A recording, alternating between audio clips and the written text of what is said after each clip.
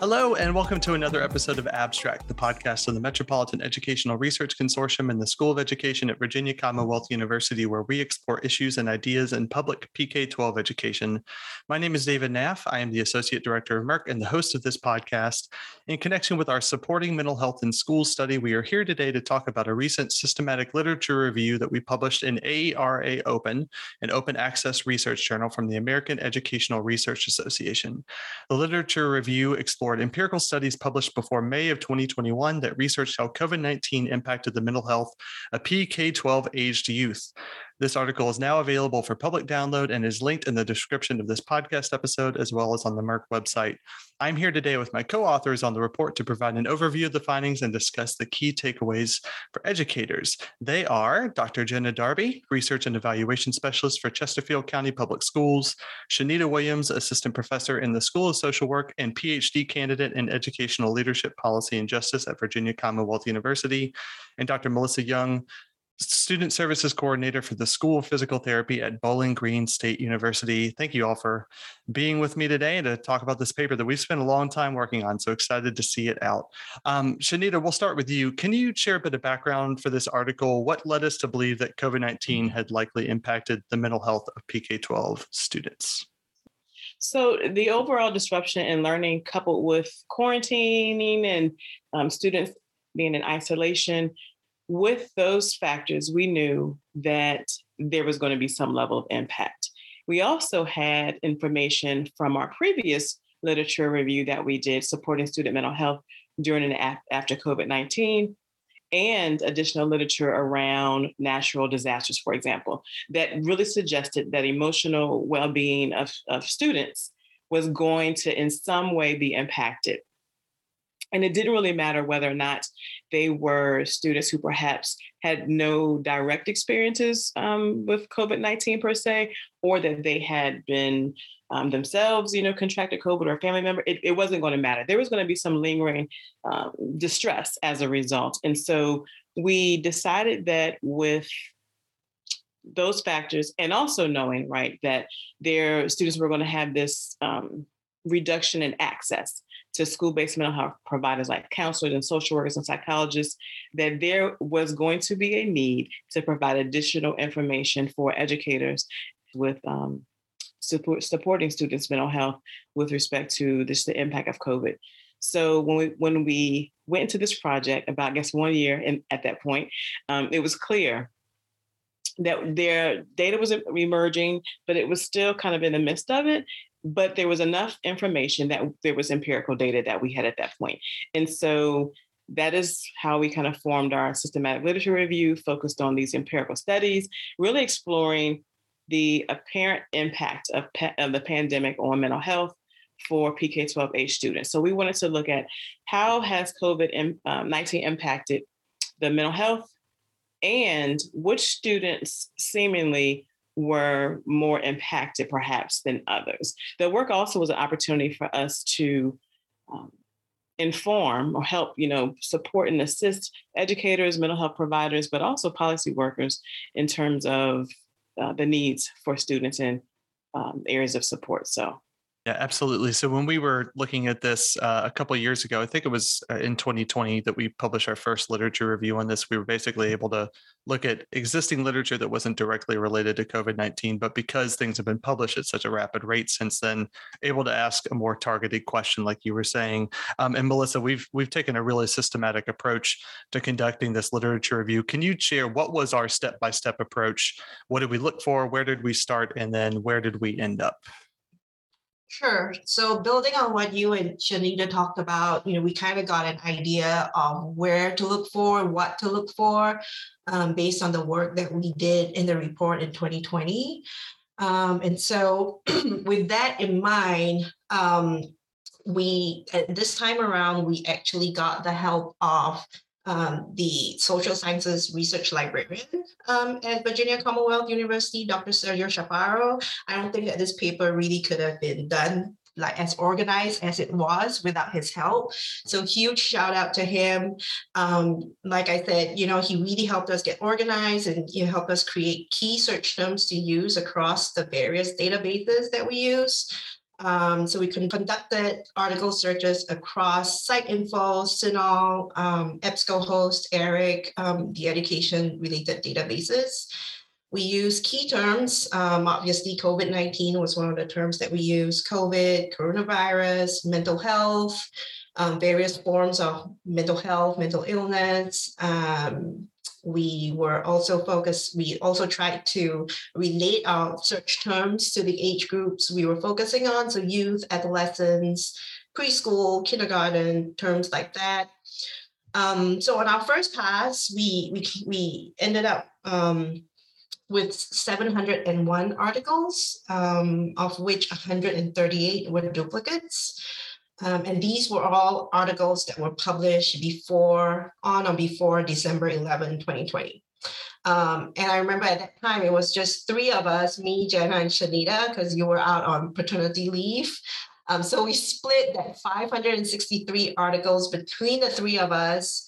And what we did was just to give each article a quick review based on the abstracts to determine whether or not we were going to include or exclude these articles. And our exclusion criteria was that it was not related to mental health. It was not related to COVID-19.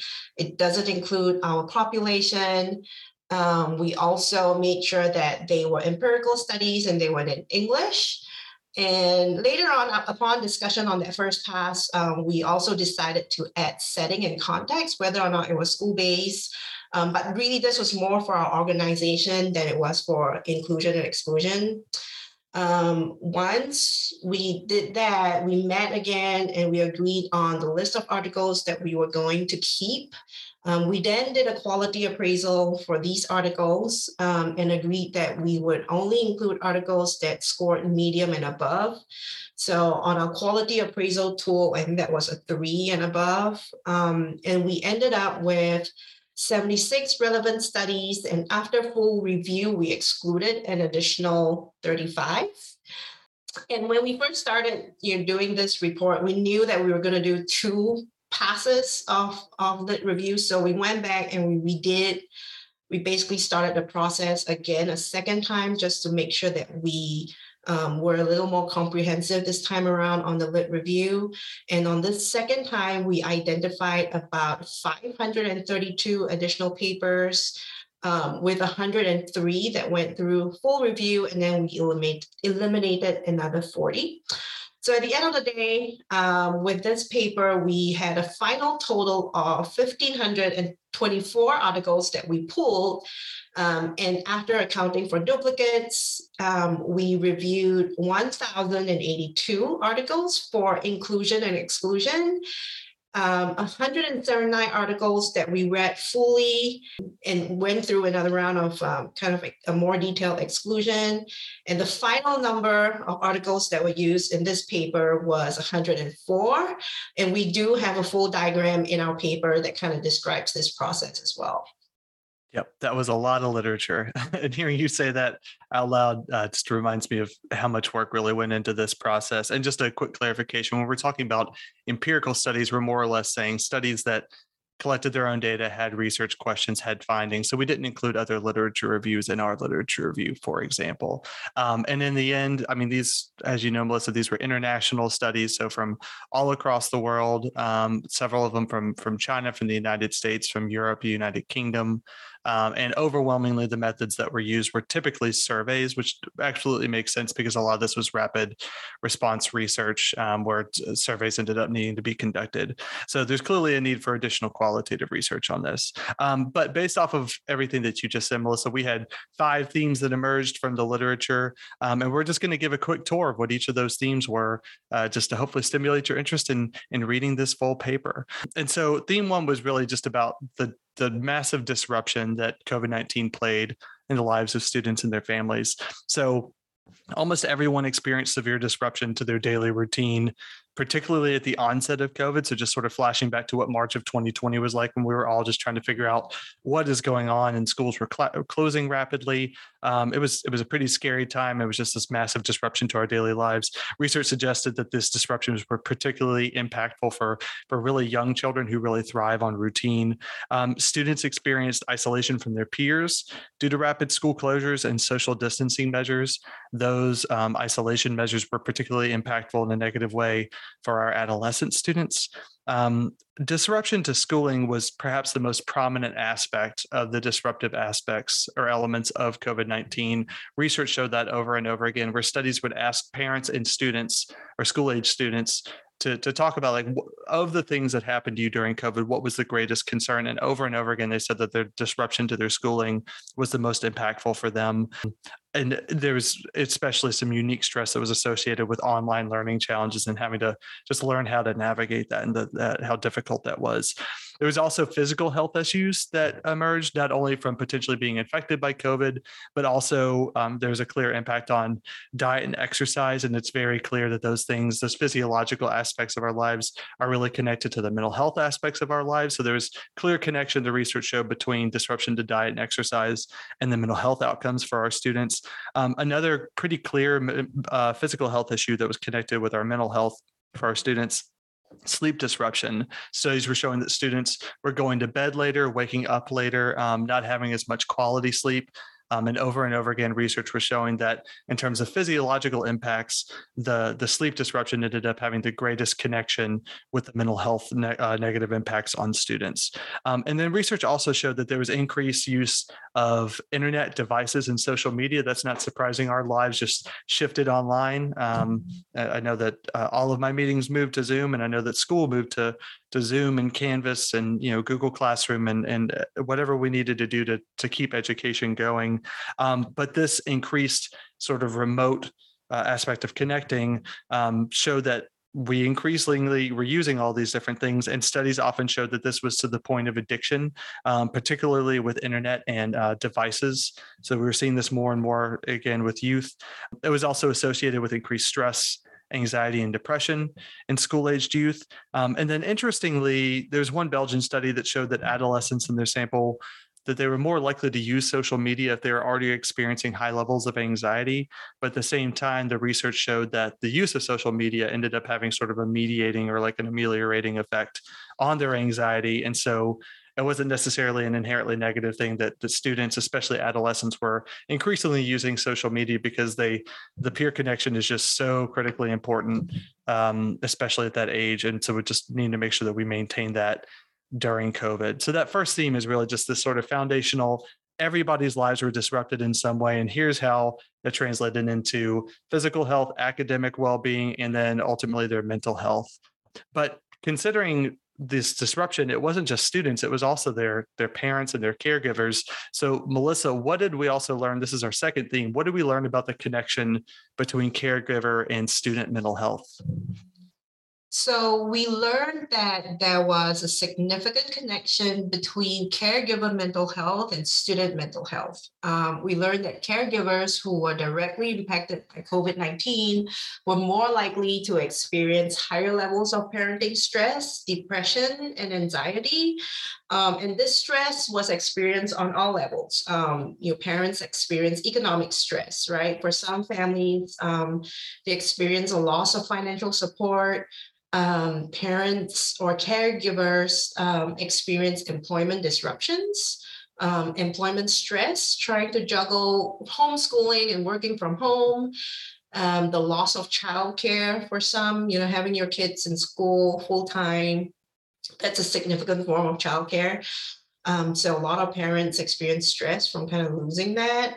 And obviously, they also experience stress from concerns over their own health and well-being and their children's health and well-being from the pandemic. And in the studies that we looked at, we also learned that this had a real impact on the mental health of caregivers, as I said earlier. Additionally, caregivers who had children with special needs were also more likely to experience even higher levels of stress, anxiety, and depression because of disruption to services and support. So what all of this means for PK to 12 students was that the stress, anxiety, depression experienced by caregivers also led to harsher parenting practices in some cases. So caregivers were more likely to spank or hit their children. They experienced an increase in emotional abuse, aggression, yelling, etc. Caregivers also found it harder to respond to the emotional needs of children under their care, and this was specifically for teenagers. One of the papers described how the extended interaction and the stress of being indoors together for an extended period of time as one of the factors of such stress. It led to an increase in conflict within the familial unit. And all of this led to an increase in depressive symptoms within PK to 12 children as well. So we do see a real connection between stress, depression, anxiety experienced by caregivers, and then having an impact on the mental health on children because of the interaction between them. Now, having said that, there were also some positive outcomes in the relationship between caregivers and children. Some of the papers that we reviewed described that the increased interaction between children and caregivers actually improved relationships just because there was more opportunity for bonding, spending more time together as a family when there really is nothing else to do in a global pandemic. And this was evident where strong family ties already existed before the pandemic. And so that actually mitigated the negative effects of caregiver stress during COVID-19.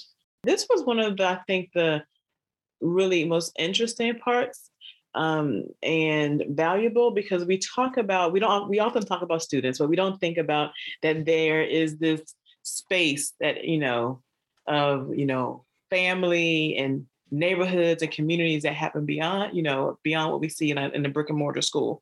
And so to actually, for us in this paper to be able to talk specifically about the impact that caregivers were having, I think was helpful for educators, because you could have a student who, was, seemingly adjusted, maybe, right? But really dealing with things that were going on at home. And so I think that just us highlighting this was a really valuable point in being able to say to, educators, to the world, hey, look, we have to pay attention to perhaps the mental health of the family as well. I just wanted to say that. Right. Yeah. It sounds like maybe you have a social work background, Shanita, and that you're advocating for family engagement. Right. No, I agree. I feel like this is one of those things where it's like, I used to be a high school counselor, and there's lots, I always say this with my counselors in training, you're going to be working with the families of your students too, not just your students. And so it's not surprising that there is this connection between caregiver and youth mental health, but the methods for a lot of these studies that we looked at, they were interviewing and surveying parents to find out, especially with young children, because it's hard to collect data from really young children. And so we were able to get that kind of parent and caregiver perspective in here. So I agree, this is a really critical finding that's worth unpacking more and maybe designing some policy around. And Jenna, we know that the research showed over and over again, just in terms of we know that there was some impacts of the pandemic on the mental health of our students. The research really showed what the breadth and depth of that was. Could you share a little bit more? What did we learn about the broad mental health impacts of COVID-19 on PK-12 students? Yeah, so obviously we won't know the real long-term impacts for years to come, but these studies did help us really analyze the real-time impact of these researchers going out and looking at what was going on with our PK-12 student mental health during COVID, during the last year. And one of the big ones was fear of COVID-19. The students who were able to report being fearful of COVID-19, also that was associated with other mental health concerns. They were fearful of things like contracting COVID-19, or if they did contract it, that it would be really serious. They were worried about the uncertainty and how unfamiliar their situation was. And then they were also really concerned, especially the older students, about economic concerns. So that fear of COVID-19 was pretty broad and across all ages. Another big one was anxiety and depression, and it's no surprise there, but these studies consistently reported generally higher anxiety levels in adolescents than in younger children. It also reported rates of depression that were just hugely and widely across all studies.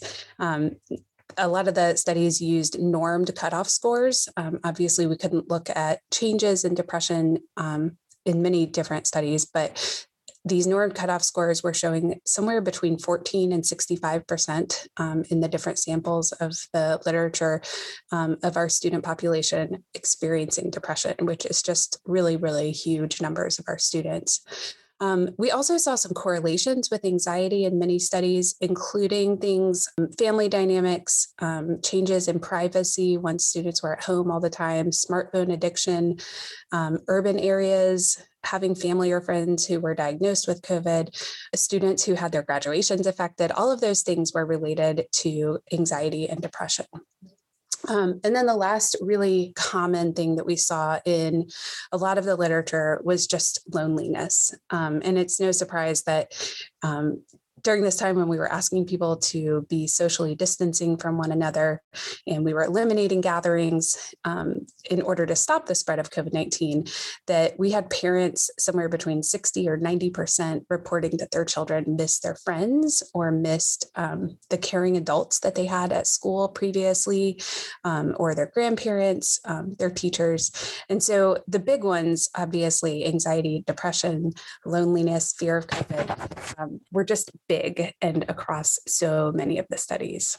Right. And what stands out to me about those findings, Jen, is that like you could say that there might be some justification for school systems to say like, okay, maybe we should do some sort of universal screener, for example, to see like what the mental health is of our students right now. But if you were to do a screener like that and then find out that, you know, what some of these studies were showing, like 20, 30, 40% of our students are having clinical levels of anxiety, you have to really ethically be able to meet those needs. And so it almost makes sense. Like this research kind of gives us permission to maybe assume that the levels are high, right? And to just go ahead and start preparing some responses based off of that. And that's just sort of the general overall student population. We know that there's particularly impacted student groups as well. And Shanita, you really dug into this aspect of the literature. What did we learn about particularly impacted student groups?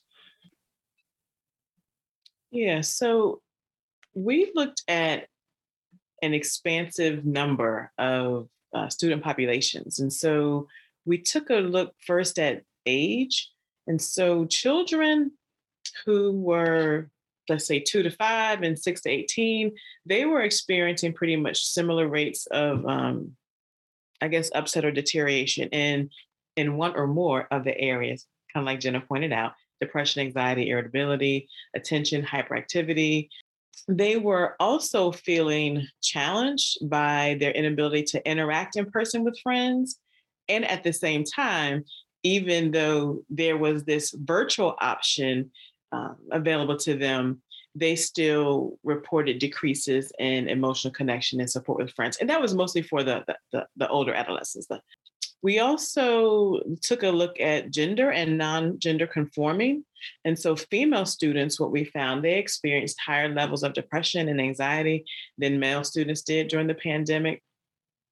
And what I thought was really important here was there is, I won't say it's significant, but there was enough literature that talked about sexual minority youth and the challenges that they experienced during this period of time. And I don't think that's always taken into consideration. And so that was one of the points about our paper that I think is helpful in not thinking about these challenges just in a very binary way, if you will. The other student population group per se that we looked at is racial, ethnic, and cultural differences.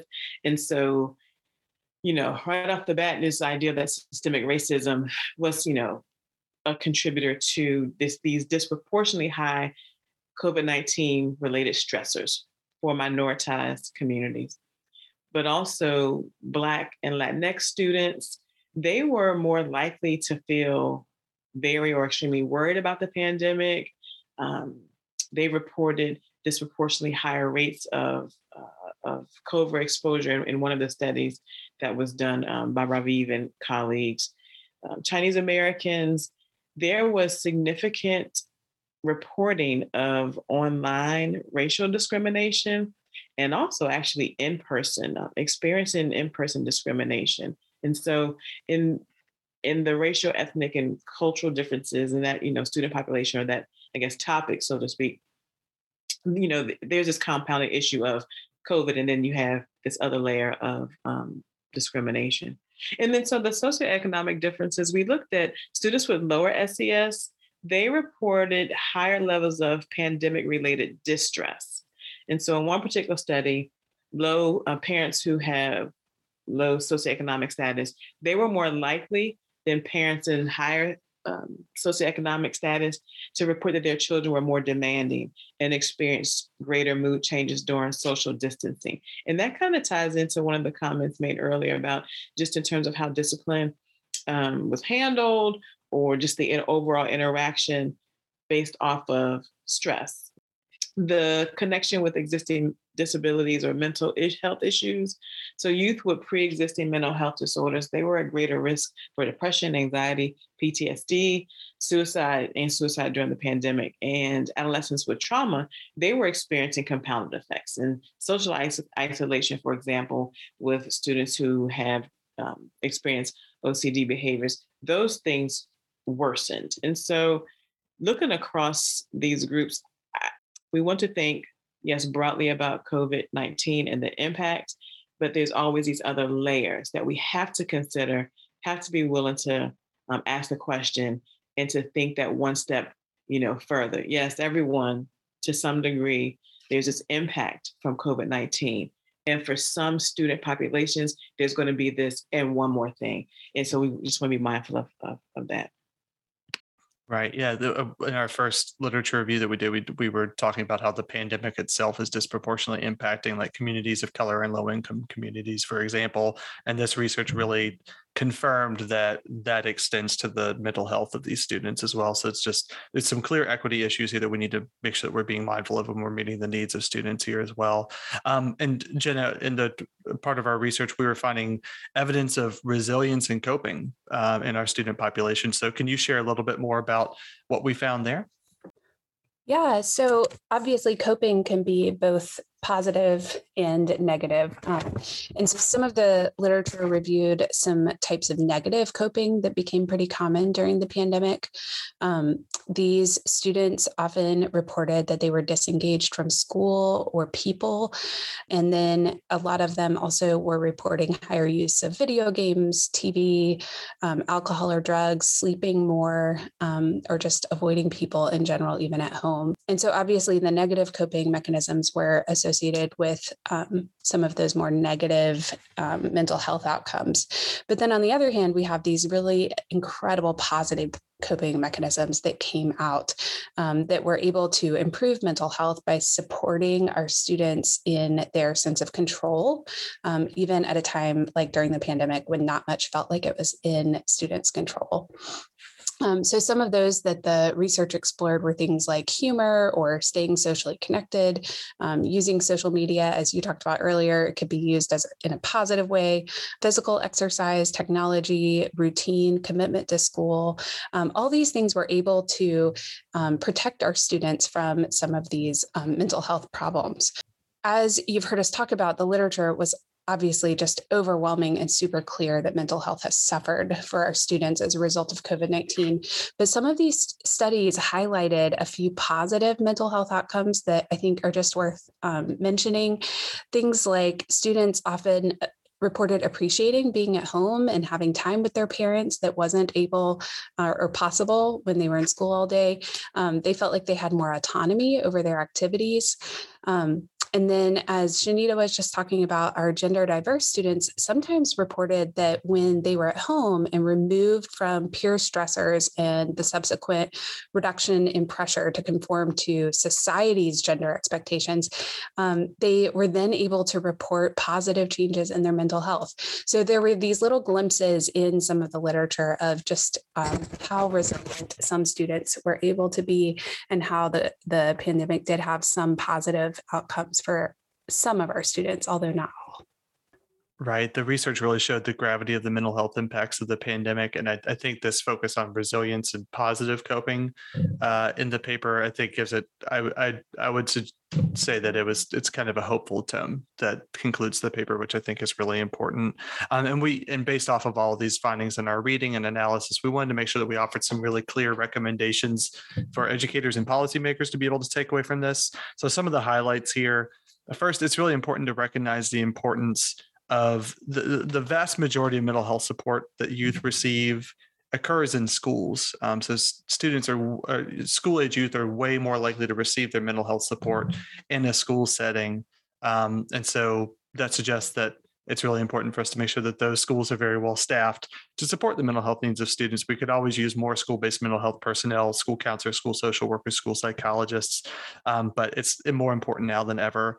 And to that end, it's probably going to be necessary to train all educators in brief mental health interventions. Sort of our working thesis for both of these papers is that a lot of this is probably going to fall on teachers, honestly, because there's just going to be so much mental health need.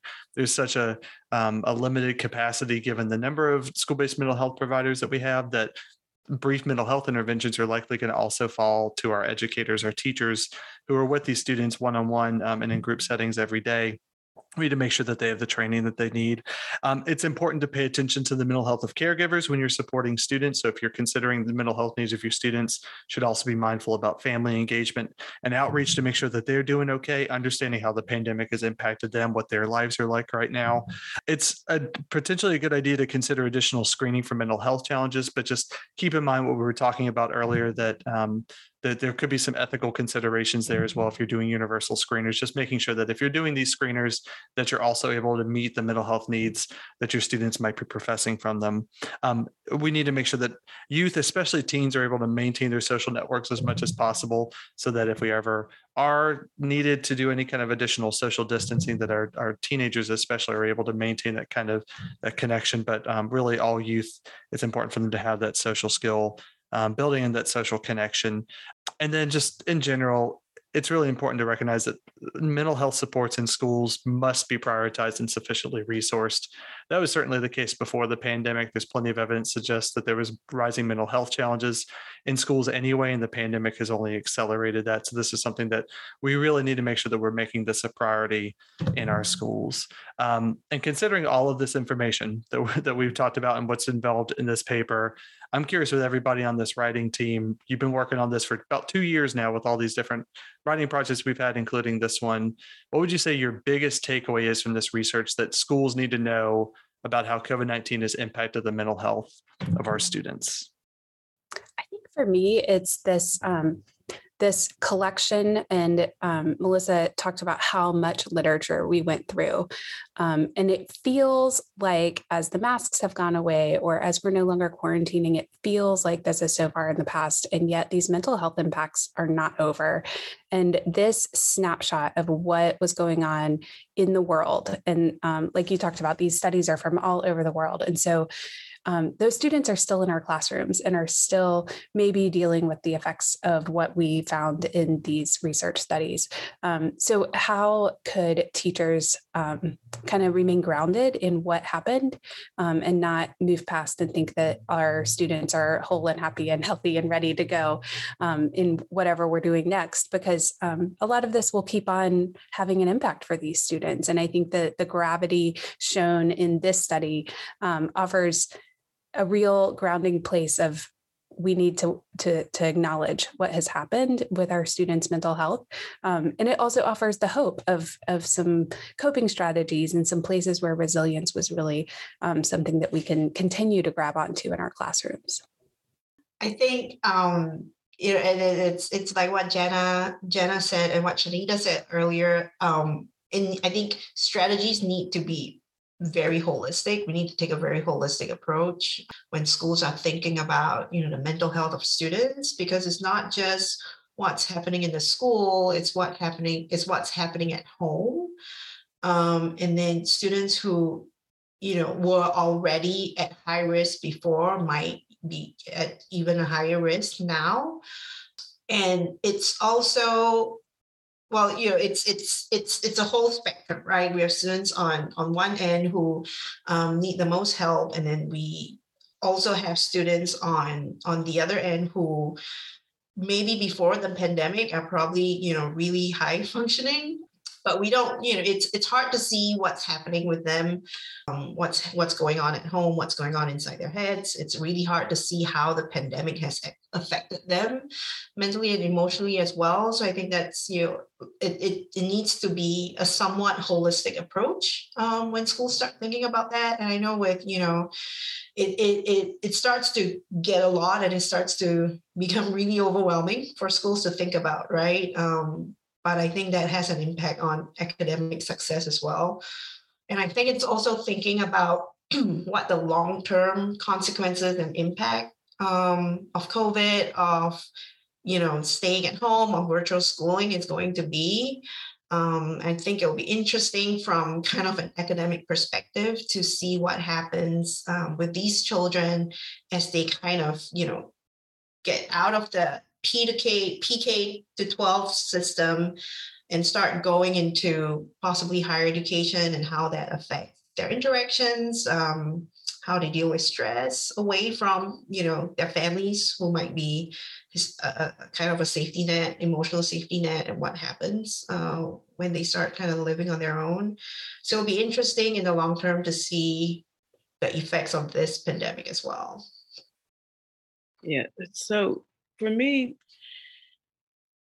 and thinking about, this question and how far we've come, I think that when I think about mental health, I think about it before COVID, right? I think about just that it existed, and COVID-19 shined a light on existing issues, right? And so I would like for educators to know a couple of things, I guess. One, know that for many students, showing up, re-entering school buildings, just being around people, it wasn't and isn't and hasn't been enough, right? I think that there was this idea that, oh, well, once we open up school buildings, kids will be able to engage and interact, and then they will be, quote unquote, like better, right? And just working in schools, I can say that that hasn't been the case. And so we don't want to stop there and think that because we opened up school buildings, right, that mental health now will go back to what it was, or that there will be some increase. The other thing is to use the material, right? We've listed recommendations. We've done the heavy lift with over 1,000 and some odd, papers that we've read and sifted through. It's important to kind of that gap, right? That gap between research and practice. So I would implore educators to use the resources, use the recommendations that have been presented. And for my last point would be for districts to take advantage of the opportunity, the unfortunate opportunity that COVID gave us, right? And it's the opportunity to assess your school-based mental health practices, if you had some, or create something new. It's a prime opportunity to do that. And then of course, funding. I mean, as you said, Dr. Neff, we need positions. And so people, want to provide mental health support for students, but you got to pay for it. And so we have got to make that a priority. So out in there, I think it was really good work. What we've put together is really useful. It's helpful. And I just hope that we can get it out to the people who will be able to use it, because it will be a trickle down effect. If we can get it to the educators and they actually use it, it'll get to the students, it'll get to the families, it'll get to communities. And so. That's such an important point, Shanita. And that's one of the reasons why we pursued AERA Open specifically, because it's an open access journal. So that, and that's not always the case, right? Like it's a problem with academia is that we'll end up publishing in journals that then have a paywall. So people in schools can't even always access the research. And that is not the case with this. So this is linked in the description of this podcast episode for the whole purpose of you being able to access this. Like we've talked about, we have the summary of all the literature in here, but if you're interested in digging more into any one of these studies, I think the reference list is like 400 references long. It's bonkers. There's so much research that's included in this whenever you include all the surveys and things that all these other studies were using. So I hope that you'll, like Shanita, I hope that you'll mine through this and find something that's going to be useful for you. And in terms of takeaways for me, I just keep thinking about like this is an all hands on deck situation. I think we're all going to be called on to do something to support youth mental health. And while considering that, we also have to be mindful of the fact that our educators are dealing with considerable burnout. Compassion fatigue is very real. We've already seen some research to support that we're losing teachers in relation to the pandemic and the stress that they've had to navigate. And so we have to be mindful of that. That could be an entirely different literature review that I hope somebody writes one day. But what ultimately comes back to for me over and over again is this idea of resilience and coping. And it just reminds me of my work with my former students when I was a high school counselor, that they always blew me away with how resilient they could be. And so I hope that that's a message that comes through, although there's real gravity with the mental health needs of our students right now, that there's a lot of really inspired resilience that's happening with our K-12 age youth too. And we're going to need to leave that there for now. But if you want to learn more about this research, we hope that you will check out the full article from AERA Open, linked in the episode description. You can also access it on the Merck website at merck.soe.vcu.edu/projects, and then clicking on our mental health study. If you would like to stay up to date on research and resources from this and other Merck studies, you can sign up for our listserv on our homepage. You can also subscribe and listen to other episodes of Abstract wherever you get your podcasts, including SoundCloud, Apple Podcasts, Stitcher, Spotify, and Google Podcasts. Our thanks, as always, to the VCU School of Education for supporting the work that we do at Merck, and to all of our partner school divisions, Chesterfield, Goochland, Hanover, Henrico, Petersburg, and Richmond Public Schools. Many thanks to Jenna Darby, Shanita Williams, and Melissa Young for being here today to talk about the mental health impacts of COVID-19 on PK-12 students. And of course, thanks as always to you for joining our conversation wherever you may be. We hope that you will share this episode with anyone who you think would find it interesting or helpful. This has been another episode of Abstract, the podcast of the Metropolitan Educational Research Consortium in the School of Education at Virginia Commonwealth University, where we explore issues and ideas in public PK-12 education. Let's talk again soon.